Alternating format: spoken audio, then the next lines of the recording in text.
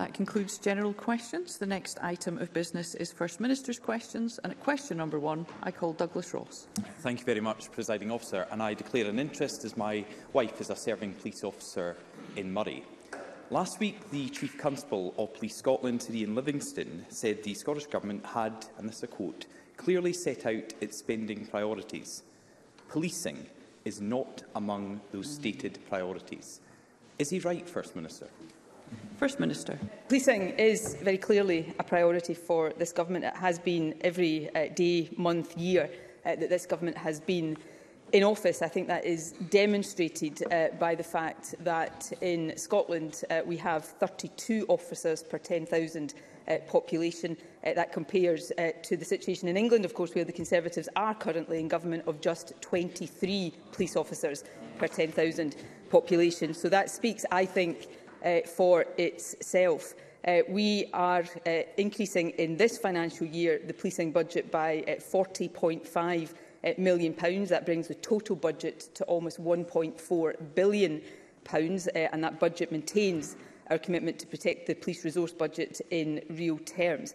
The resource spending review, of course, I'd make 2 points about that, Presiding Officer.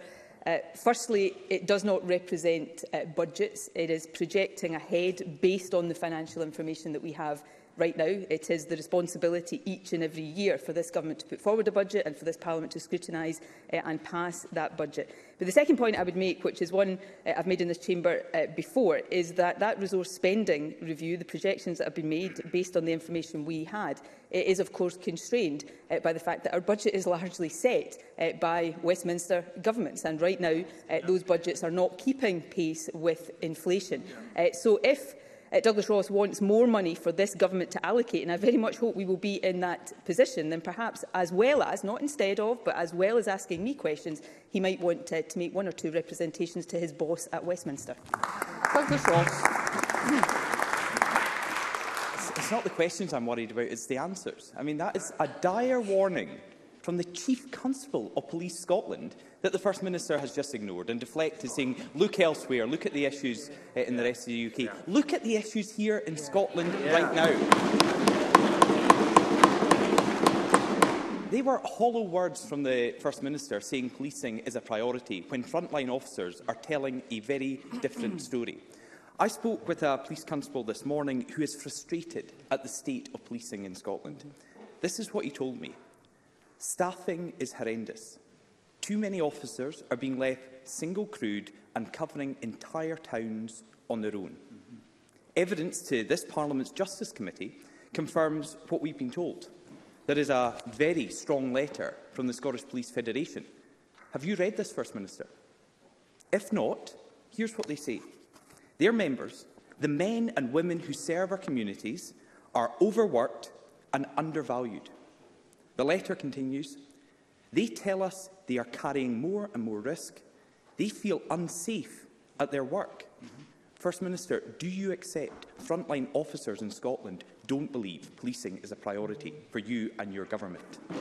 First Minister. I absolutely accept the pressures that frontline police officers are under, and I take any views that are expressed by those on the front line of the police or indeed any public service very seriously indeed. The duty of my government is to make sure we are working with our public services to support them to the fullest possible extent. And let me again today take the opportunity to pay tribute to the work of our police officers and indeed the staff who support them up and down the country every single day. In my previous answer, I did refer very directly to the situation here in Scotland, because I think the facts, Presiding Officer, demonstrate the priority that we attach to policing. I readily accept that it is the duty of government to demonstrate that each and every single day. So, for example, the total number of officers in Scotland now is higher than the situation we inherited. Of course, that compares with a 20,000 reduction in police officers where the Conservatives are in government. There are 32 officers per 10,000 population in Scotland compared to 23 in England and Wales. Police Scotland, this goes directly to the understandable feeling of pressure that police officers are under right now. Police Scotland have plans in train to recruit an additional 300 officers in July. In other words, the month that is about to start. And let me turn to the issues around pay for our police officers, which was one of the issues that the Scottish Police Federation wrote about. These negotiations, of course, are ongoing, and it's important that they are given the space to continue, and I hope positively conclude. But if you look again, and this goes directly to the question, Presiding Officer, because it's about the value we attach to policing and the priority we attach to policing. In England and Wales, the lowest starting salary for a police officer is £21,654. In Scotland,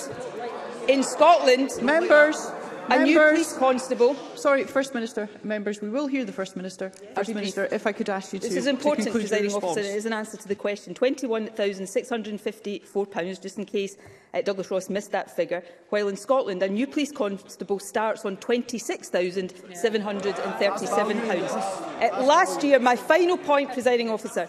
Last year, officers received a £700 pay uplift and a separate non-consolidated payment of £250 in Scotland. In England and Wales, where the Conservatives in power, the majority of police officers received no increase in pay whatsoever. That's the difference in priority for policing. Douglas Ross. If you listen to that answer from the First Minister, if you listen to that answer from the First Minister, it's as if our police officers should be congratulating her for everything she is doing. I'm sorry, that is not the reality out with your bubble of Butte House, First Minister. And clearly, your spinners are working overdrive, because the facts are clear. Police officer numbers in Scotland are now at their lowest levels since 2008. The lowest levels since 2008. And again, in this hard-hitting letter from the Scottish Police Federation, police officers have said, this is the police officers that the First Minister is speaking about, they have said that all they see from the government are self-congratulatory narratives that disguise reality. And we have seen it all over again today. Now, the First Minister mentioned pay. The Scottish Police Federation described the SNP government's latest pay offer as derisory. They say, and this is a direct quote, officers are incandescent at the current pay officer. They are beyond angry at how insulting it is. And I think they will be even more insulted to have heard the First Minister's response. In response to the government's lowball offer, Scottish Police Federation members will take action from 5 p.m. tomorrow. The Federation said this morning it is the most overt demonstration of action by our members in more than 100 years. Has the Government considered the impact on frontline policing and public safety from their decision to make such a low offer to our police officers? First Minister. The other point we should recognise, of course, Presiding Officer, is that police officers, like nurses, like doctors, like everybody across Scotland, is suffering from the cost of living crisis exacerbated by a Conservative government. But let me return to the important issues. And I think anybody can compare the public sector pay offers that are being made in Scotland to those being made by the Conservatives, and again draw conclusions about the higher value we attach to public sector workers here. But let me return to the detail of the questions. I don't expect any police officer or any public sector worker to congratulate the government. The gratitude and congratulations are entirely from the government to those working hard across our country. But Douglas Ross is asking me about the value and the priority that we attach to policing, and therefore it is entirely appropriate and indeed necessary for me to point out the facts. The fact that we have a higher number of police officers in Scotland than when this government took office. There are 300 new officers about to be recruited from next month. We are increasing the budget of the police in Scotland, and police officers, generally speaking, are paid more in Scotland than they are elsewhere in the UK. There is a pay negotiation underway. I would fully expect the Scottish Police Federation and any trade union and professional organisation to stand up for their members during a pay negotiation. The Justice Secretary met with the Scottish Police Federation earlier this week or last week. It was a constructive discussion. I hope all sides will continue to work together constructively to ensure that a fair and affordable pay increase can be agreed for our police officers. Our police officers do deserve it, and we will continue to value them and give policing the priority it deserves. Douglas Ross. the First Minister's on a different planet. Yeah. She's saying it was a constructive meeting between her Justice Secretary and the Federation said this morning that their members are now taking the most overt demonstration of action in more than 100 years. And I asked a very specific question. I asked the First Minister, and this is what I said, has the government considered the impact on frontline policing and public safety? She never even answered that. Again, it was looking at the issues elsewhere, because the government has taken its eye off the ball here. Resources are being used elsewhere. Policing and justice is clearly not a priority anymore. And we can see the impact on public safety. Violent crime has risen to the highest ever level since Nicola Sturgeon became First Minister. That is a consequence of a distracted government, a government that doesn't focus on what really matters. It's what happens when the country's top priorities are set aside, when campaigning is put ahead of governing. First Minister, surely it's time for you to fully focus on supporting our police officers and keeping our streets safe and free of crime. First Minister. To run through these key points, Presiding Officer. Firstly, on the impact of the SPF action, of course that's an operational matter for the Chief Constable, and I would have thought Douglas Ross might know that the Chief Constable has advised. Members, thank you. We would all like to hear the response. Thank you. That the action can be effectively managed in the short term via Police Scotland's operational capacity and resilience subgroup. Secondly, I would have thought any reasonable person would have welcomed that constructive pay negotiations are ongoing. I appreciate that is not the way Tories go about things with public sector workers. They just offer them zero and tell them to go away. We sit down and have constructive pay negotiations. And lastly, Presiding Officer, on crime levels, the crime levels in this country are at their lowest level since, I think, 1974. And that is partly because...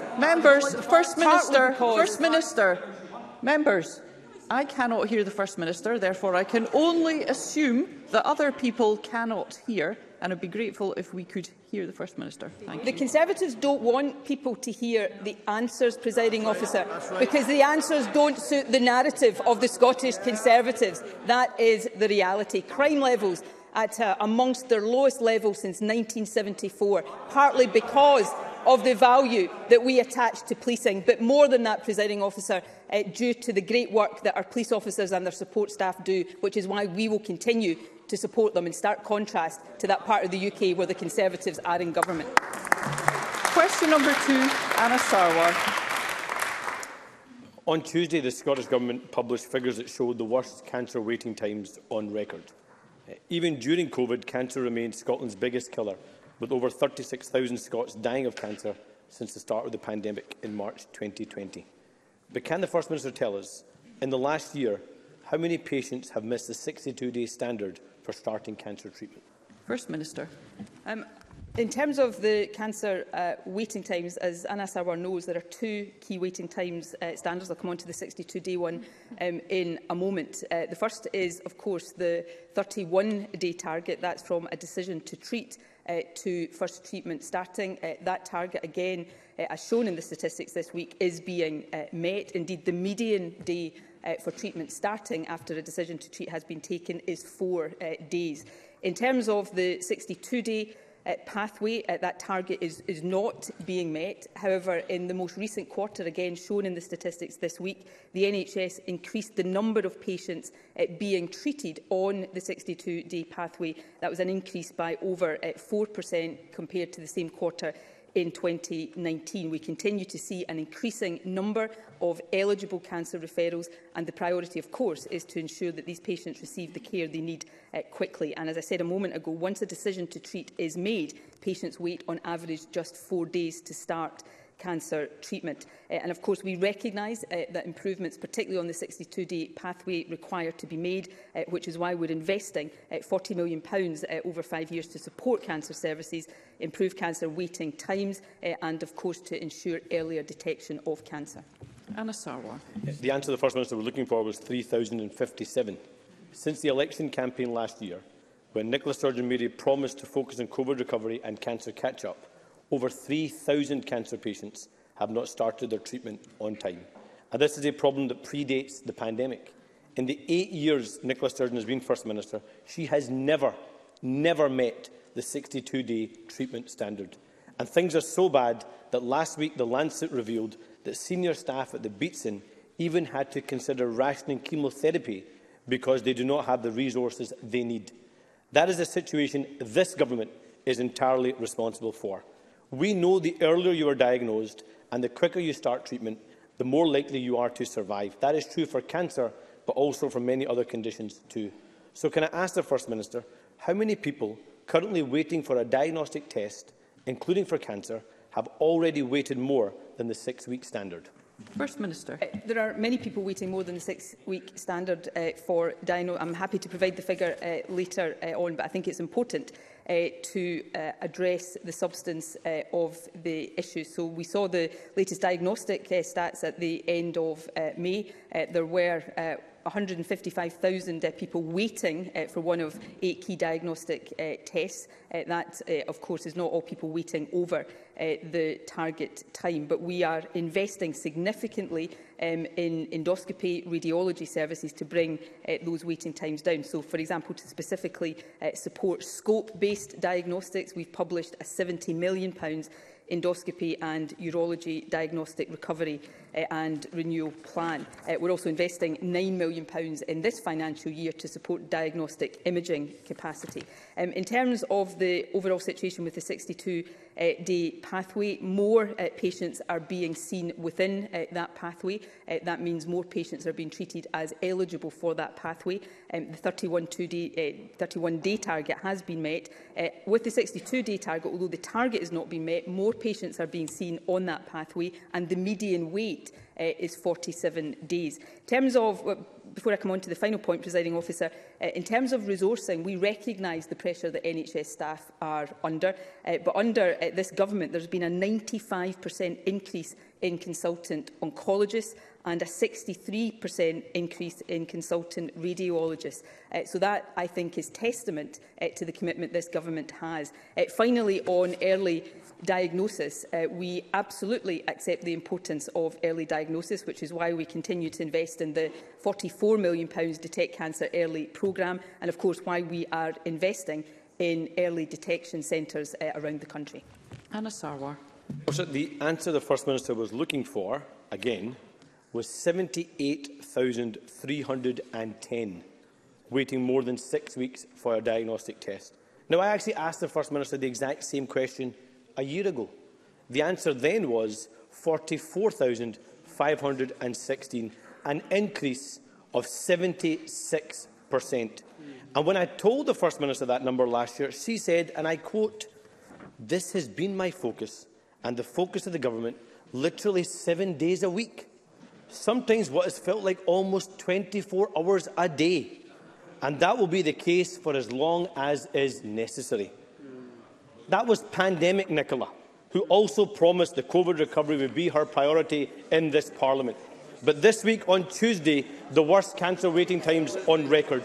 On Wednesday, the outgoing chair of the BMA begged you for the tools to make the health service work. And today, the front page of the Daily Record has nurses warning that working on hospital wards is like hell on earth. The recovery hasn't even started yet. In fact, things have got worse. Instead, we've gone back to the divisive Nicola Sturgeon, who is now spending 7 days a week, sometimes what feels like 24 hours a day, focusing on what she cares about, breaking up our country and dividing our people, not rebuilding it.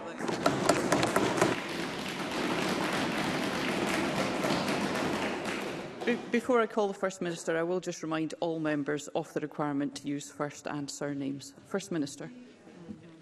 Presiding Officer, firstly, I think it's perhaps Anna Sarwar that has lost a bit of focus over the last period, because in the period he's talking about, what he seems to want to forget is that there have been 3 further waves of a pandemic. We've seen staff absences, for example, impacting on the performance of the National Health Service. Secondly, Presiding Officer, he talks about the tools for the National Health Service. So let me just focus a little bit on the tools this government is providing the National Health Service. NHS staffing up by just under 30,000 whole-time equivalents. That's 23.5% to a record high under this government, higher staffing per head than NHS England, record funding for our National Health Service, the best performing, still with challenges, but the best performing accident and emergency services anywhere in the UK for over 6 years running, higher spend per head than anywhere else in the UK. So these are the tools we are giving our front-line staff. And of course, we are paying, just as is the case with police officers, we are paying front-line staff in Scotland more than is the case in England and Wales.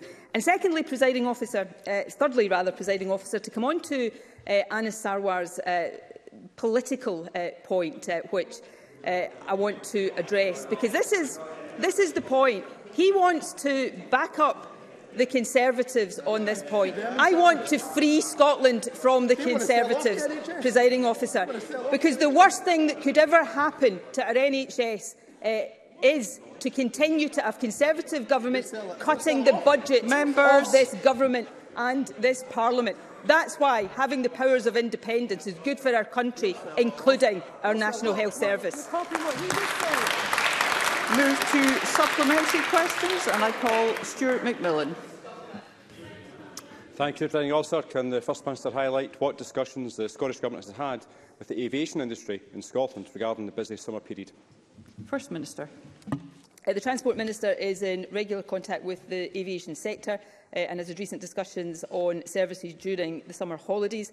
Back in May, the Minister wrote to the UK Government about significant delays at some airports in England, noting that these would concern people in Scotland, of course, who plan to travel soon from them. She sought assurances that the UK Government is taking action to ensure that there is no repetition of the inconvenience caused to passengers and businesses this summer. We've had no response yet, but will continue to press UK ministers to ensure there are adequate staffing levels in place at international border controls at Scottish airports. Of course, part of the challenge is that there are now controls in place for visits to and from EU countries, yet another consequence of a Brexit that Scotland did not vote for, and another reason for us to be in charge of our own future.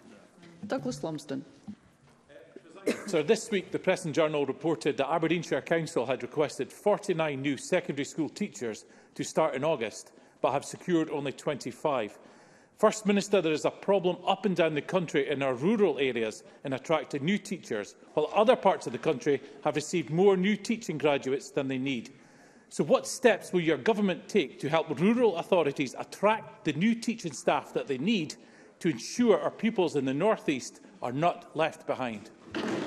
First Minister. We'll continue to work with local authorities to ensure that teacher recruitment is supported. Local authorities, of course, are responsible for both recruitment and deployment of their staff, but ultimately it's a decision for teachers where they decide to work. No minister can dictate this. Probationer teachers choose 5 local authorities where they would be willing to work to complete their probation year and are allocated a place balancing their choice with local need. Local authorities, though, also have the autonomy to provide incentives to attract teachers to their area, and we know that some have already offered initiatives like free housing for an extended period. Jackie Bailey. At the end of last week, The Lancet reported on the crisis at the Beatson West of Scotland Cancer Centre. Leaked emails about a system that is stretched to the limits of endurance. Other cancer centres across Scotland described as being at breaking point. And the causes of this predate the pandemic. This is what one consultant oncologist had to say to me. Due to the lack of staff, rundown equipment, failure to plan for the future, this current situation of rationing cancer care was entirely predictable. He went on, the NHS and cancer care is run like a budget airline, and Greater Glasgow and Clyde NHS spends more time firefighting than forward-thinking. First Minister, your government is in charge of the NHS in Scotland. You have been warned again and again by clinicians, by patients, and yes, indeed, by politicians, but you simply don't listen. So can I ask the First Minister, according to this consultant, why the £10 million budget allocated for cancer waiting times has been cut to just £1.5 million? First Minister. Well, I know Jackie Bailey would not want in any way to distress patients. I know how hard consultants are working, and I take very seriously the comments of consultants. But the point I think it is also important to make is NHS Greater Glasgow and Clyde have confirmed, and I'm quoting here, there are no plans to increase service lengths, stop treatments early or interrupt schedules. Any service delivery suggestions that would have been detrimental to patients were immediately rejected.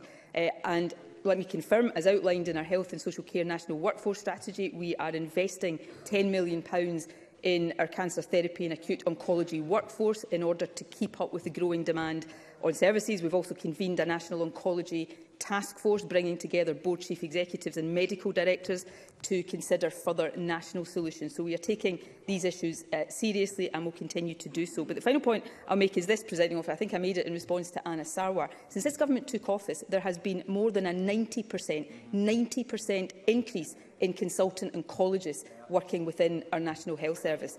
So that is an indication of the priority we attach to these services, and will continue to work with the workforce to support them in delivering services to patients. Bob Doris. Presiding Officer, Drivability Scotland and my constituents provide essential driving assessments for disabled drivers and offer them support and advice. Appointments are secured in as short as 6 weeks, which may otherwise take over 6 months using the NHS National Facility in Lothian. Drivability Scotland may be forced to close later this year, increasing NHS waiting times for disabled drivers desperately needing assessments. And I've raised this matter also with the Minister for Public Health.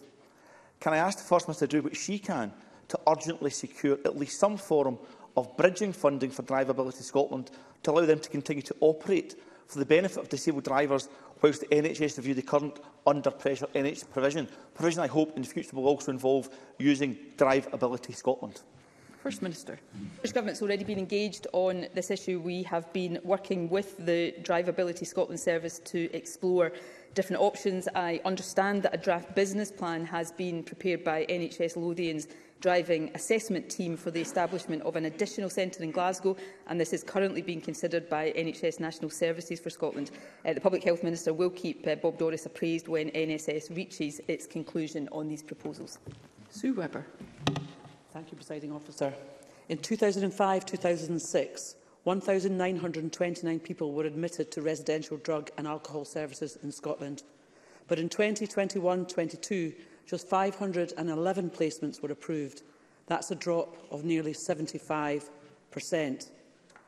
I've heard time and time again that rehabilitation gives people the hope they need for their recovery.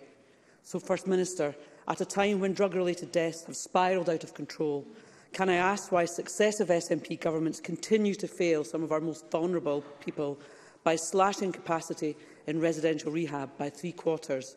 And will the First Minister now finally throw her weight behind our Right to Recovery Bill, which will enshrine in law the right to residential rehab? First Minister. If Sue Webber is telling me that that bill has been published this morning, I welcome that, because I cannot throw my weight behind a bill that I literally have not seen. But Douglas Ross is saying I can't agree to a bill unless the bill has been seen. So if he wants to publish the bill, I have on many occasions in this chamber said I have an open mind and want to give as much support to the bill as possible. But I think, again, most reasonable people would understand that I can't support a bill that I literally have not seen because it has not been published. Now, on residential rehab, again, I think important though Sue Webber's question is, it doesn't take account of the recent investments and developments in the sphere of residential rehab. We're providing additional funding of £250 million over this Parliament, in part to support residential rehab. We're working with alcohol and drug partnerships across Scotland to develop clearer and more consistent pathways into and then from rehab, because we know people with problem drug or alcohol misuse often have other needs. So we have allocated £20 million of additional funding for residential rehab, and that is being used. £5 million of that is being channelled directly to ADPs to support pathways and placements. Faisal Chowdhury. Thank you, Presiding Officer. In the last 2 weeks, I have received many reports from the constituents who are serving police officers in the Lothian region. As they are serving police officers, I shall not name them. They They include a single mother hit hard by raising childcare, food and energy costs that she can only make ends meet by borrowing from her parents. A young police officer forced to move back in with his parents because he cannot afford rent. Police officers forced to rely on food banks. Does the First Minister think that having a police force in this state is healthy in a developed nation? And what is the Scottish Government going to do about it? First Minister. No, I don't think that is acceptable, but nor do I think it acceptable for anybody, particularly those in any of our public services, to be dealing with a situation where inflation is almost at 10%. Food prices are rising, energy prices are rising, and the powers to deal effectively with that do not lie within this Parliament. What lies with this government, of course, is around police officer pay, and I've already said that the process of negotiation is underway. I hope it will conclude constructively and fairly very soon. But it starts from a base, of course, where police officers in Scotland coming into the force are already paid more than in England and Wales. And last year in Scotland got a pay uplift that the majority of officers elsewhere in the UK did not get. That does not make life easy for our police officers or any other public sector worker, but we will continue to value them, not just in rhetoric but in action. But we need to see action taken on the cost of living to reduce these pressures on police officers and everybody else across our country. Question number 3, Jamie Green. To ask the First Minister what action the Scottish Government is taking to reduce breakdowns on ferry services to Scotland's islands. First Minister. We fully understand frustrations encountered by passengers during disruptions and therefore remain committed to ongoing support for vital lifeline services. Since 2018, we've made £14.5 million of funding available for upgrades on the CalMac vessels through the introduction of the Ferries Resilience Fund. That has helped primarily to replace obsolete systems and reduce the likelihood of breakdown on older vessels. We're also committed to investing a further £580 million in the infrastructure investment plan. CMAL has also been tasked with finding suitable additional second-hand tonnage for use on both ferry networks. This led, for example, to the successful introduction of the MV Loch Frisa on the Mull route. And finally, overall, since 2007, this government has invested over £2 billion in the Clyde and Hebrides ferry service, the Northern Isles ferry service and ferry infrastructure. Jamie Green. I have to say frustration is a complete underestimation of the strength of feeling on our island communities. You only need to go there and ask what they feel about the ferry services. The problem is, First Minister, is over half of the CalMac fleet is way beyond its 25-year life expectancy. The average age of a vessel in Scotland is now 24 years, almost a generation, Presiding Officer. And the cost of ageing vessels is £84 million of repairs over 5 years. It's not 2 new vessels that CalMac needs, it's nearly 2 dozen. And the problem is the government has known this. They've seen this coming for many years, and they haven't been building that pipeline of ferries that we need to replace these ageing vessels. Can I ask you, First Minister, the Chair of Mull and Iona Ferry Committee said on the record that Scotland has one of the worst public ferry services in the world. First of all, do you agree with that comment? And if not, why not? But secondly, I know the First Minister has the 19th of October next year pencilled in her diary, apparently. Can I ask if the 2 new vessels sitting at Ferguson Marine in Port Glasgow will be sailing and serving passengers by the 19th of October 2023, or does the First Minister perhaps have other things on her mind? First Minister. The completion timetable for the 2 ferries, of course, is a matter in the public domain, and that is what is being worked to deliver. Yes, the ferry fleet is ageing. That is the whole point of the Resilience Fund that was established in 2018, and partly the point of the infrastructure investment plan, which of course is backed by a further £580 million. It is vital that our island communities have access to reliable ferries, and that is exactly what the government will continue to be focused on delivering. Jenny Minto. Thank you, Presiding Officer. I was impacted by a ferry breakdown on Monday this week, but thanks to the excellent CalMac staff, I and other ferry users were able to get on later ferries. Would the First Minister agree with me that the staff of CalMac work tirelessly to help all their customers when breakdowns happen? First Minister. Absolutely. The CalMac staff do an excellent job. They often do that job in really difficult circumstances, and I want to recognise and acknowledge that. You might not want to thank them. Presiding Officer, the Conservatives clearly don't want to hear me thank those who work on the CalMac Members, services. we will hear the First Minister. Thank you, Presiding Officer, because I do want to take the opportunity of thanking everybody who works in CalMac for the excellent service they provide to the travelling public. Question number 4, Joe Fitzpatrick. Thank you, Presiding Officer.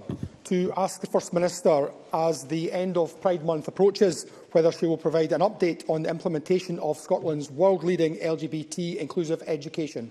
First Minister. The recommendations of the LGBTI Inclusive Education Working Group were published in November 2019 and accepted in full by the Scottish Government. Good progress has been made by the LGBT Inclusive Education Implementation Group in delivering on the recommendations. The Implementation Group have, in partnership with COSLA, promoted effective delivery of LGBT inclusive education in all Scottish schools and engaged with young people to seek their views and experiences. The lgbteducation.scot website is also a very important resource. It contains a toolkit of inclusive education resources and a basic awareness e-learning course for education staff on LGBT inclusive education. The Implementation Group plan to deliver the remaining recommendations by the end of the next academic year. Joe Fitzpatrick. I thank the First Minister for her answer and would like to put on record my thanks to the Thai campaign for all of their work in making Scotland the first country in the world to embed LGBT inclusive education across the school curriculum. Can the First Minister outline how the Scottish Government will ensure consistency of delivery in all schools across Scotland? First Minister. Firstly, can I also take the opportunity to pay tribute to the Thai campaign? I'm proud to be wearing their badge today, and I see many members wearing their lanyards. They have done a great job and made Scotland the first country in the world to have LGBT inclusive education. In terms of the point about consistency, of course we want all pupils to benefit from this, so to support consistent delivery, resources and services have been developed. These are freely provided to schools on the lgbteducation.scot website. It is, of course, for local authorities and individual schools to decide what resources they use to deliver the curriculum. A national framework of communication, however, is under development, and that will set out national expectations in this area as part of the ongoing effort to ensure consistency of uptake and principles for effective teaching and learning. Question number 5, Mercedes Fialba. To ask the First Minister what progress the Scottish Government is making towards introducing an effective national system of rent controls by the end of 2025, as set out in its strategy, A New Deal for Tenants. First Minister. This week, our proposals for strengthened protection for private tenants against eviction were agreed by Parliament. Rising rents cause tenants hardship, and that's why we've already committed to introducing rent controls during this Parliament. We're currently working to ensure that the model delivered is evidence-based and also robust, thereby giving long-lasting benefit to tenants. We are carefully considering around 930 responses and over 8,000 campaign responses to the New Deal for Tenants consultation, also meeting with key stakeholders, which is an essential step in delivering a system that actually works, and we'll be undertaking further consultation on the detail. However, we continue to support tenants now, including through committing £83 million in discretionary housing payments this year. Mercedes Fialba. There is a cost of living emergency engulfing the country. As we speak, tenants are being forced out of their homes by eye-watering rent hikes. Every single one of us in this Parliament has a responsibility to act with urgency. So can the First Minister outline what practical intervention the Scottish Government will make this year, in 2022, to cap or at least limit rent increases? First Minister. Well, firstly, I agree with much of the sentiment actually of the question, and I agree we have a duty to act urgently, and I'll come back to what this government is doing in a moment, but we also have a duty to act legally. Otherwise, what we do will not benefit tenants in the way that we intend it to. Through the 2016 Act, we already have the strongest tenancy protections here in Scotland anywhere in the UK. Landlords are already under a number of limitations, and we are committed to introducing a housing bill that will further strengthen these existing rights by improving rent adjudication and setting out the framework for the delivery of new rent controls. But it's important that we get that right, because if we don't, and a legal challenge was successful, then we do not help tenants in the way that I accept the member absolutely wants to. And then coming on to the issue of what we are doing now. This government is, this year, investing almost £3 billion in helping people with the cost of living. That includes £83 million for discretionary housing payments. That helps to support the mitigation of the bedroom tax and to support wider housing costs. And that investment is a really important tool used to safeguard tenancy. So we continue to lead the way in the UK in protecting the rights of tenants and supporting tenants. But of course, if we didn't have to mitigate things like the bedroom tax, if we had more powers to deal with these issues and also to deal with the root causes of the cost of living crisis, rather than these powers remaining, as the Labour member seems to want them to do, in the hands of Conservative governments at Westminster, this Parliament would be able to do so much more. Question number 6, Maggie Chapman. Thank you, Presiding Officer. To ask the First Minister what recent discussions the Scottish Government has had with the UK Government regarding the provision of accommodation for asylum seekers based in Scotland. First Minister. The Social Justice Secretary spoke to the UK Government Immigration Minister in April when he set out a change in policy to assume full asylum dispersal across the UK. In May, the Home Office then began an informal consultation on implementation, to which we will be responding. The Scottish Government supports widened asylum dispersal in principle. Of course we do, but participation must be voluntary for local authorities, and the Home Office must work in partnership with them, as well as support third sector support organisations who do provide vital support to those seeking asylum. While the funding announced for local authorities is a positive step, it must be sustainable over the long term and be at a level that provides support for asylum seekers and for local communities. Maggie Chapman. I thank the First Minister for that response. She will be aware that there are now 450 refugees and asylum seekers housed in hotels in Aberdeen. She will also be aware of the dreadful acceleration in loss of life in the UK asylum accommodation system, where hotels are becoming institutional accommodation for vulnerable people.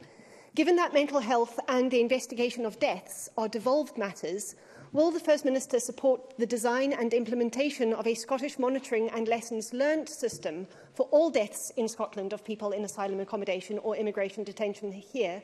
And will she additionally commit her government to participate fully in Phase 2 of Baroness Helena Kennedy QC's inquiry into the Glasgow asylum seeker deaths and signal her expectation that other Scottish public agencies will do likewise?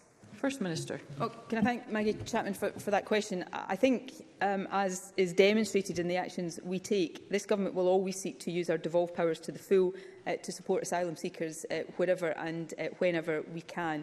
Asylum and immigration, though, are reserved matters, and we have raised a variety of issues direct with the UK Government on our very real concerns and growing concerns over accommodation and treatment of asylum seekers, and that includes accommodation and appropriate support, as well as adequate funding to public services.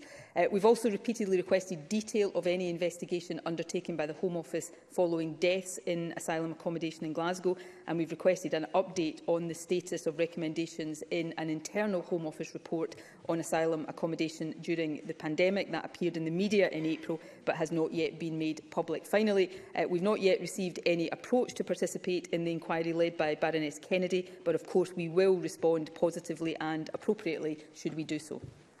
Question number 7, Rachel Hamilton. Minister, whether the Scottish Government will respond to reported calls by the industry to establish a gamekeeping task force to tackle abuse of rural workers. First Minister. Abuse of any worker is totally unacceptable, and of course that includes gamekeepers and other rural workers. The Scottish Government has no plans at this stage to establish a specific task force on that issue. However, we are committed to engaging with gamekeepers and other land managers on the issues they face. The Environment and Land Reform Minister, alongside Scottish Government officials, meets regularly with land management stakeholders, including organisations directly representing gamekeepers. I expect that engagement to continue, including discussions on specific issues relating to gamekeeping now and as we move forward with tackling the biodiversity and climate emergencies. Rachel Hamilton. I thank the First Minister for that answer. Scottish Government commissioned SRUC research revealed staggering levels of abuse and vitriol suffered by these rural workers. In light of this, BASC has made a renewed call for the creation of a gamekeeping task force. Presiding Officer, rural workers are Scotland's de facto countryside custodians, protecting biodiversity and tackling climate change. And with the avian flu pressures and the ongoing cost of living crisis, there are significant pressures on the mental health of rural workers. So can I make a renewed call to the First Minister to meet with me and rural workers and rural representatives to set the wheels in motion to give them the protection that they rightly deserve? First Minister. Firstly, can I agree wholeheartedly with the member's points about the importance of rural workers, not just to our rural communities, but to the health and well-being and prosperity of our country overall. I made many of these points personally when I had the pleasure of attending the Royal Highland Show at the end of last week. I've said in my opening answer that the Government has no plans at this stage to establish a specific gamekeeping task force. However, in the interest of trying to get consensus here, given that the issue has been raised and a renewed request has been made for that, I will ask the Environment Minister to consider whether that may have a part to play and revert back to the member in due course. Notwithstanding what the decision on that might be, though, I would ask the member to accept that we absolutely prioritise ongoing engagement with land management stakeholders, including gamekeepers, and that engagement will continue and will continue to respond to concerns that are raised and work to resolve these concerns. And I'll ask the Minister also to meet with the member to update on these matters. So this issue is important. We may ultimately disagree on exactly the structures and formats through which we resolve these issues, but I hope there is complete unity here on the fact that we do need to resolve them and support those working in our rural communities. Thank you. That concludes First Minister's questions. Point of order, Alex Cole-Hamilton. Thank you, Presiding Officer. The Guardian has uncovered an internal Scottish Government memo which confirms, and I quote, that it almost certainly made changes to legislation at the request of the Queen's lawyers. Alterations to exempt Crown interests in the royal household from certain aspects of law were even made before legislation was introduced to this Parliament. We don't know what changes were made or even which bills were changed, and I think that Parliament and the public deserve to see and understand those changes. So can I ask your guidance, Presiding Officer, how Parliament and the people of this country can get sight of the changes made to legislation at the request of the Queen's lawyers before it was introduced to this Parliament? I thank Mr Cole-Hamilton for his contribution. Parliament has, of course, taken steps to increase transparency and awareness of this process, but as this is a matter that relates to pre-introduction of the bill, it is entirely a matter for the Government. That concludes First Minister's questions, and we will now move on to the next item of business.